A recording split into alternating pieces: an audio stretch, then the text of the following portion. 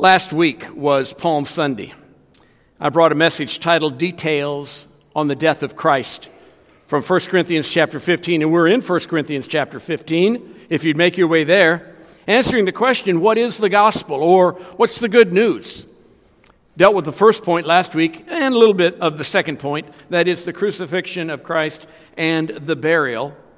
Today, finishing up that two-part focus, that gospel focus, directing our attention this morning to the glory of the resurrection of Christ. 1 Corinthians chapter 15, the glory of the resurrection of Christ. You've already heard some of these verses alluded to and sung, but let's read it. In 1 Corinthians 15, beginning in verse 1. Moreover, brethren, I declare unto you the gospel which I preached unto you, which also you have received, and in which you stand, by which also you are saved, if you keep in memory what I have preached unto you, unless you have believed in vain. He told a local church and the members thereof that it very well could be some of you have believed in vain. That is, it wasn't genuine. It wasn't heartfelt belief. Maybe you raised your hand, you walked the aisle, you prayed a prayer, you were baptized, something along that line as a child, maybe even as an adult. But it wasn't genuine.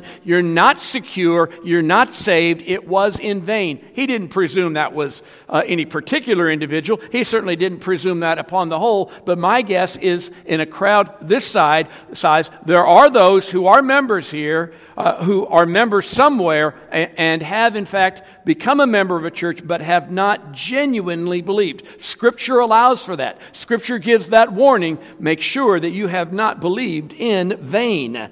And we continue on in verse 3. For I delivered unto you, first of all, that which also I received, that Christ died for our sins according to the Scriptures, and that he was buried. We talked about those two aspects last Sunday. And that he rose again the third day according to the Scriptures, and that he was seen of Cephas, that is, of Peter, then of the 12. After that, he was seen of above 500 brethren at once, of whom the greater part remain unto this present time, but some are fallen asleep. After that, he was seen of James, then of all the apostles. And last of all, he was seen of me also, as one born out of due time. For I am the least of the apostles, that am not fit to be called an apostle, because I persecuted the church of God. But by the grace of God. And aren't you thankful that you can say, but by the grace of God? Amen?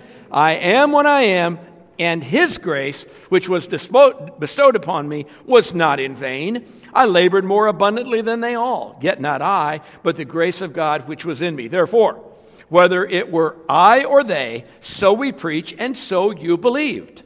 Now, and that was all introductory in chapter 15. Now, if Christ be preached that he rose from the dead, how say some among you that there is no resurrection of the dead?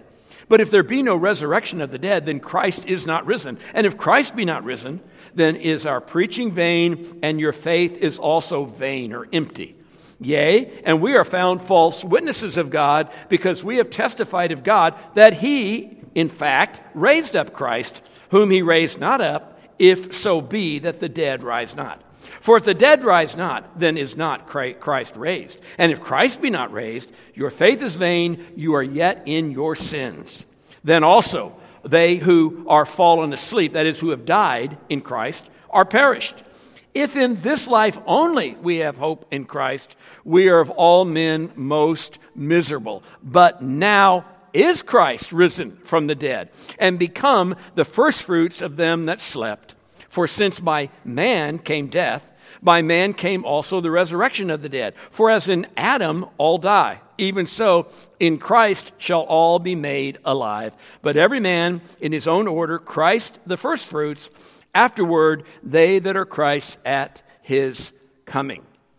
The resurrection of Jesus Christ is arguably the most important event in world history. And you think about that, it's hard to place it above or of more importance than the incarnation, that is, the Christmas story, God becoming a man. More important than the crucifixion, that is, the payment for sin. But if it were not for the resurrection of Christ, the rest of it would be futile. It would be vain. It would be empty. This text tells us that our faith would be in nothing, really, nothing important. It would be of such little value. John MacArthur wrote, "The resurrection is the pivot on which all of Christianity turns, and without which none of the other truths, none of the other doctrines would much matter. Without the resurrection, Christianity would be so much wishful thinking, taking its place alongside all other human philosophy and religious speculation." In other words, the message of Christ living a perfect life and dying, if he did not rise again, then that philosophy is no better, no worse than any other philosophy. But folks, he did rise again. Therefore, that finishes the deal. He is Lord since he rose from the dead. Amen? He is Lord. He is to be followed, revered, worshiped, obeyed, served, because he is Lord. Even intellectually honest philosophers and historians have agreed on this throughout time. 18th century British philosopher John Locke, certainly no orthodox one in theology, wrote, "Our Savior's resurrection is truly of great importance in Christianity, so great that his being or not being Messiah stands or falls on that very issue, whether or not he rose from the grave." Historian Blakelock wrote, "I claim to be an historian, and I tell you that the evidence for the life, the death, and the resurrection of Christ is better authenticated than most of the facts of ancient history." It's been said, we have more information, more data, more evidence for who Christ is and what he did than we do that George Washington lived and was the first president. We have much more evidence for the one than the other, and certainly all the other claims in antiquity. Theologian F.F. Bruce wrote, "If the New Testament were a collection of secular writings, their authenticity would generally be regarded as beyond all doubt." Now, what else in antiquity, that is throughout the ages, that anyone would say, this is absolutely certain, there is not a scintilla of doubt? And in fact, lots of people will ignorantly speculate about the validity of the New Testament, specifically the resurrection of Christ. Now, let's look then at some of the elements of the resurrection which really cause all of us to either come away accepting and receiving and honoring and revering, or rejecting. For Jesus said there's no middle ground. You are either with me or what? You are against me. Now let's say that together. You are either with me or you are against me. Jesus said that. There's no middle ground. He doesn't allow middle ground. He doesn't allow riding on the fence. Now, it doesn't mean that you're perfect. It doesn't mean that I'm perfect. But has my heart been committed to him? Is the bent of my life, is the direction of my life toward him or away from him? Is it for him or is it against him? He said there's only those two options. And so let's look at why the resurrection is compelling by, first of all, considering what it has accomplished. What the resurrection has accomplished. No single point of Christian theology has been more attacked than the doctrine of the resurrection, because it being the most important and everything hinges on that it did take place. It has been under attack more than arguably any other doctrine. I presume maybe his deity has been assaulted more than even his resurrection. Josh McDowell, the apologist, wrote, "Sir William Ramsay, who spent 15 years attempting to undermine Luke's credentials." Now, why Luke? Because Luke, Dr. Luke, wrote the gospel, the lengthiest gospel, primarily to the Gentile world, and he wrote the book of Acts as a historical narrative. Ramsay went after Luke's credentials as a historian, and to refute the reliability of the New Testament, he finally concluded, quote, "Luke is a historian of the first rank. This author should be placed along with the very greatest of historians." And so you had an atheist. You had someone who was anti-God, anti-Christ, anti-Bible, giving 15 years of his life to disprove what all of us have believed, and millions have believed throughout the centuries, only to then conclude this is authentic, this is reliable, this is absolutely certain. Well, what does the resurrection specifically then accomplish? First of all, it fulfilled prophecy.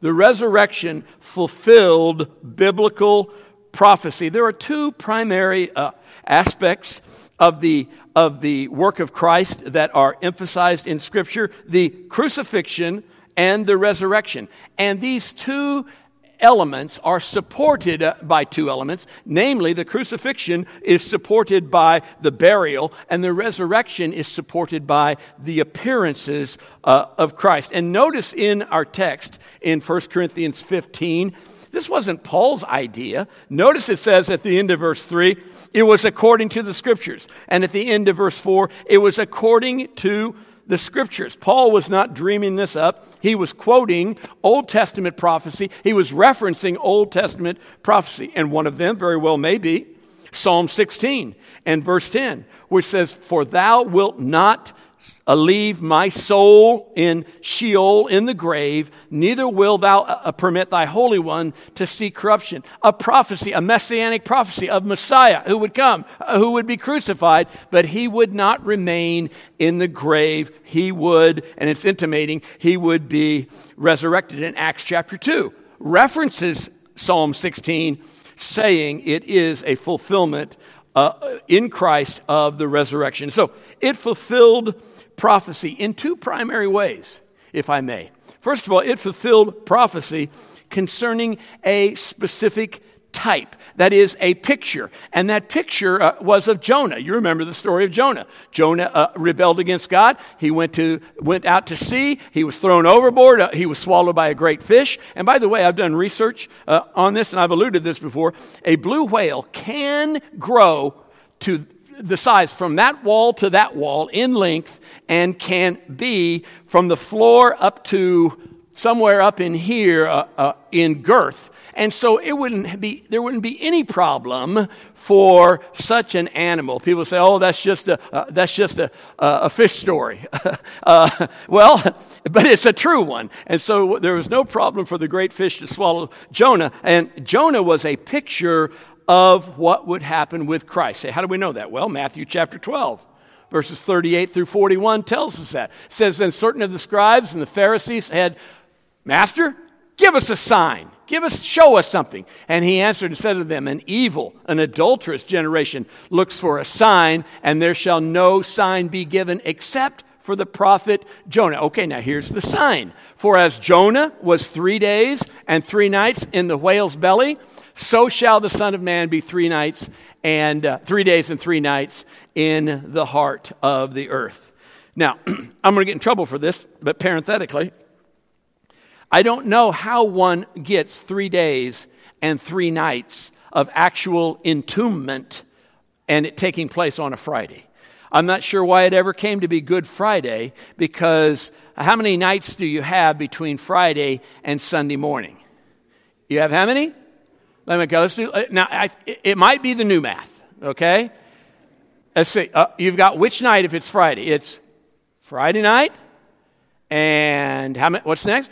Saturday night, and then he rose when? Sunday morning, so there's no night included there. Must have happened on a Thursday. That's parenthetically. I don't know why it's deemed the other way, but that's for another sermon.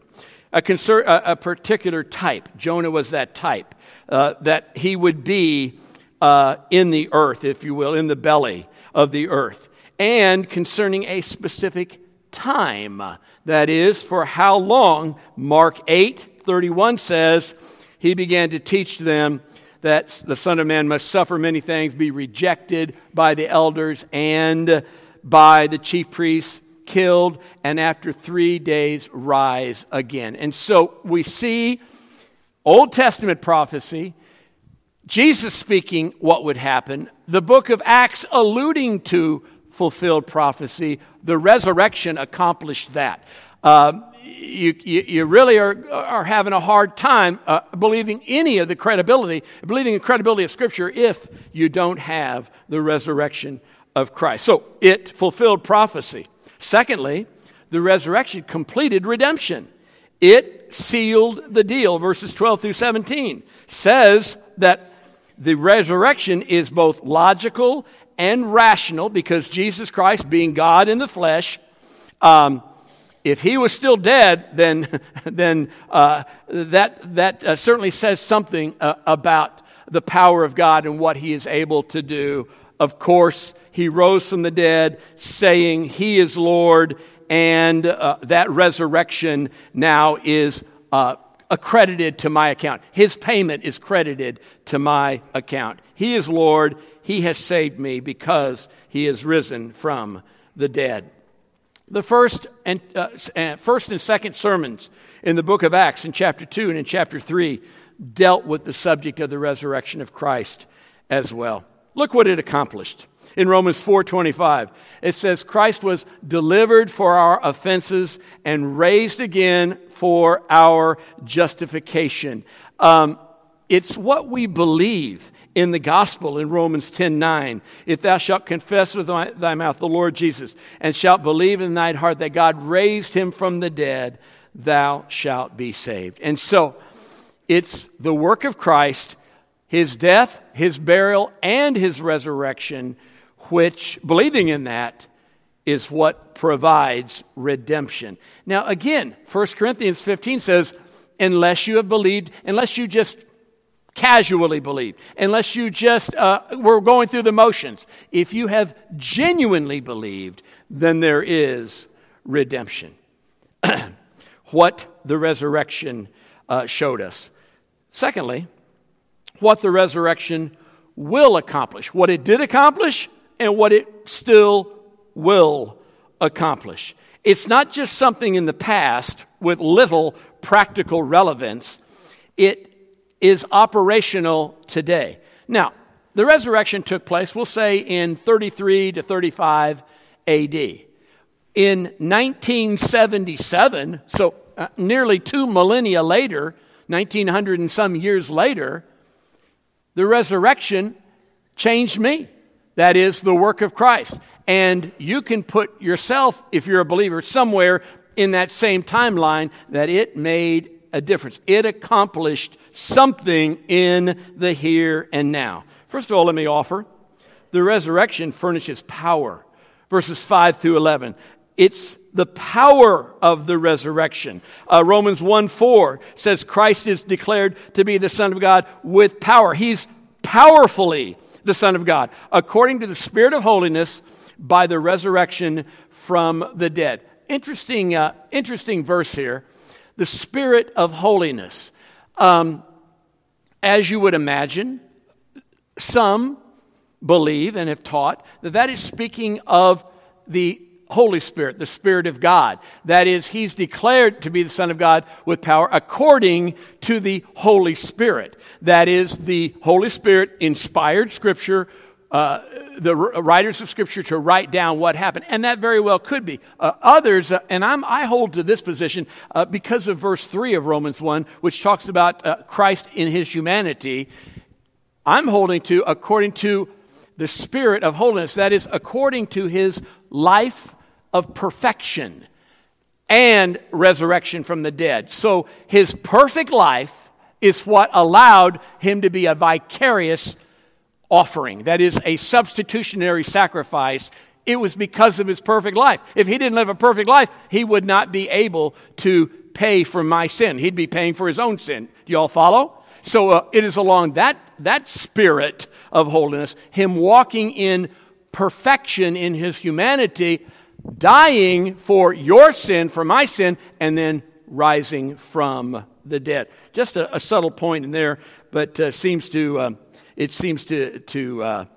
bear out in what actually takes place. Now, notice also, if you'll notice in 1 Corinthians 15, it says, and in verse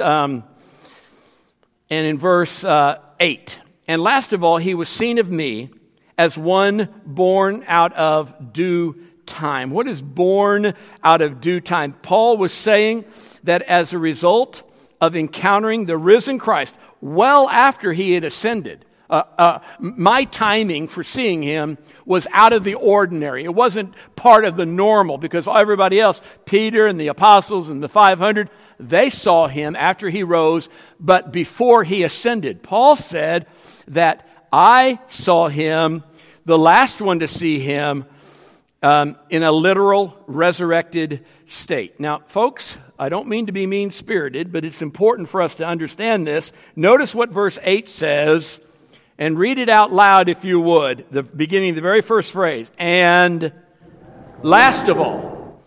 Okay, the Apostle Paul is running down the list of those who saw the resurrected Christ. Peter, the apostles, 500, more than 500 people at once, and then Paul himself saw the resurrected Christ. But where in the order is Paul in seeing Christ? Last. So much for modern day sightings of Jesus and him appearing to people in physical form. No, Paul was the last one who would see him before his second coming. Regarding verse 6, if you'll notice, he was seen of above 500 brethren at once. The greater part remain unto this present time. Thomas Constable observed that Jesus appeared to so many people at one time is evidence that his resurrection body was not a spirit. That is, it was a physical body. Many people testified that they had seen him on this single occasion. Since the resurrection took place 23 years before Paul wrote 1 Corinthians, it is reasonable that the majority of this group of witnesses was still alive. Certainly many of them were, of more than 500. Most of them who remain until now, the text indicates. Therefore, any skeptic could check with them. Any skeptic could go and actually confer with these people who were reported to have seen the resurrected Christ. Folks, the resurrection means God has power to do anything.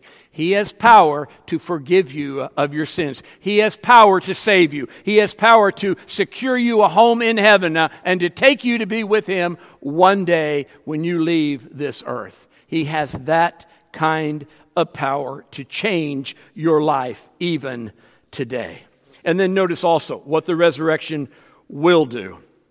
It promises a future. The resurrection promises a future. Verses 18 through 23 basically says if Christ did not live past the grave, then no one else can have hope of doing that either. But he did live past the grave for all the evidences which have been cited. In fact, Jesus said in John 11:25 and 26, I'm the resurrection and the life. He that believes in me, though he were dead, yet shall he live. And whosoever lives and believes in me shall never die. The resurrection of Christ promises a future resurrection for all who believe. In Sunday school this morning, we were singing, during the opening, we were singing the chorus, great, he has done great things, he has done great things. And I think it was Chuck who asked, what great things has he done? And people shouted out a few things.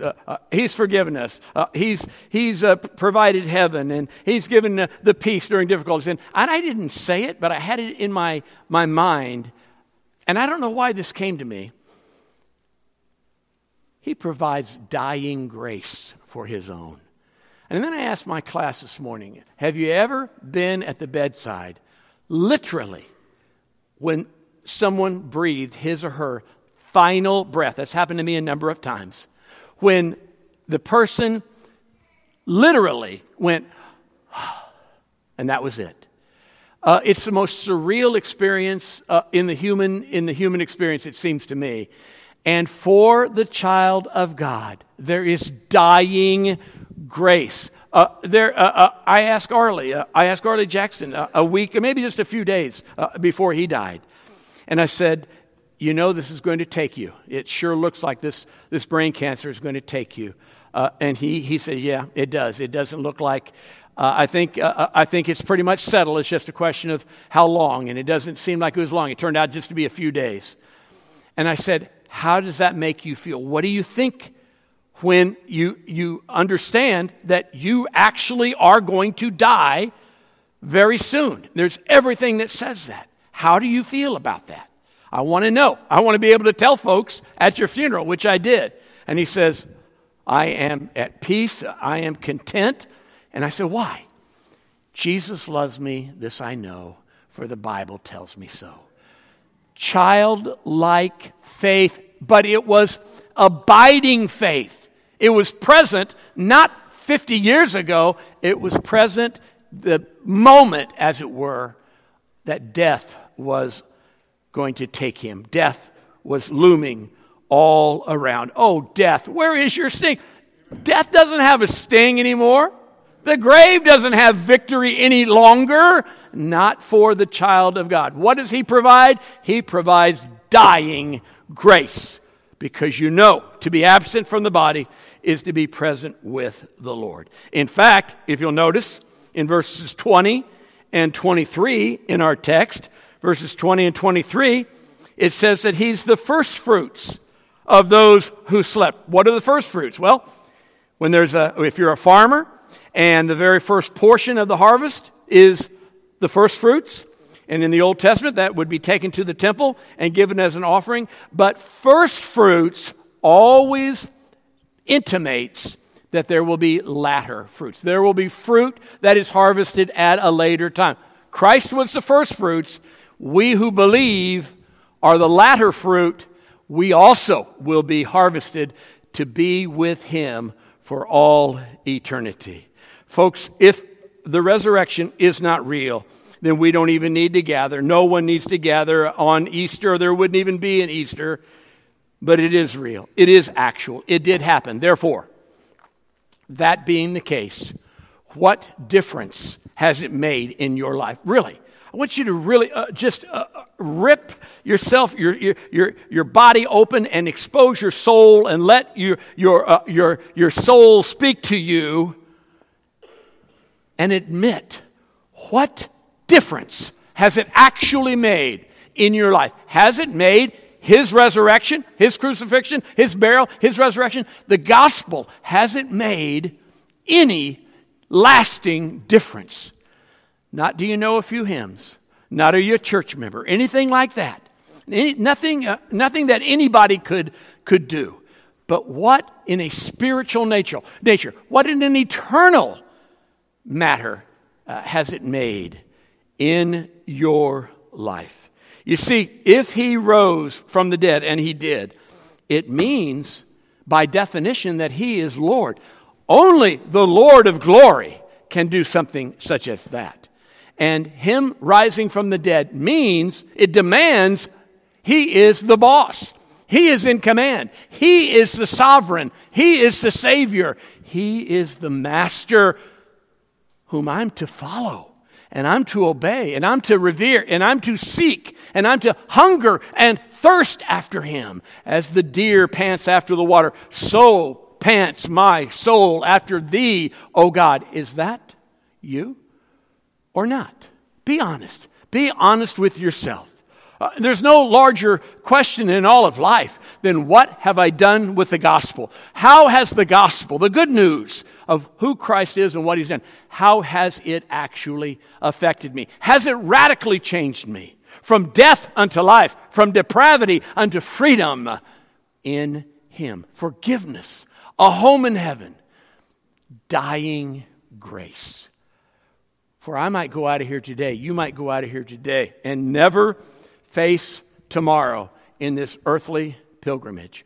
Are you prepared to face eternity? You see, folks, if you're not prepared and ready to die, there's no freedom in living, because you always have that haunting you in the back of your mind. Oh no, what if I die today? There's no dying grace because you're not ready.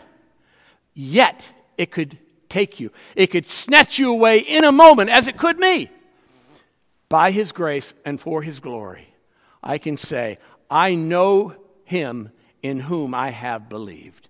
And I am convinced that he will keep me at that day, when I close my eyes in death, He will keep me secure. How do you know? Scripture tells me I'm kept secure by the power of God, 1 Peter 1:5. And because of who Christ is and what He's done, there's no condemnation to those who are in Christ Jesus. Amen? Romans 8:1. No condemnation, Romans 8:1. No separation, Romans 8:37 through 39, I believe it is. Are you secure in Him? The gospel.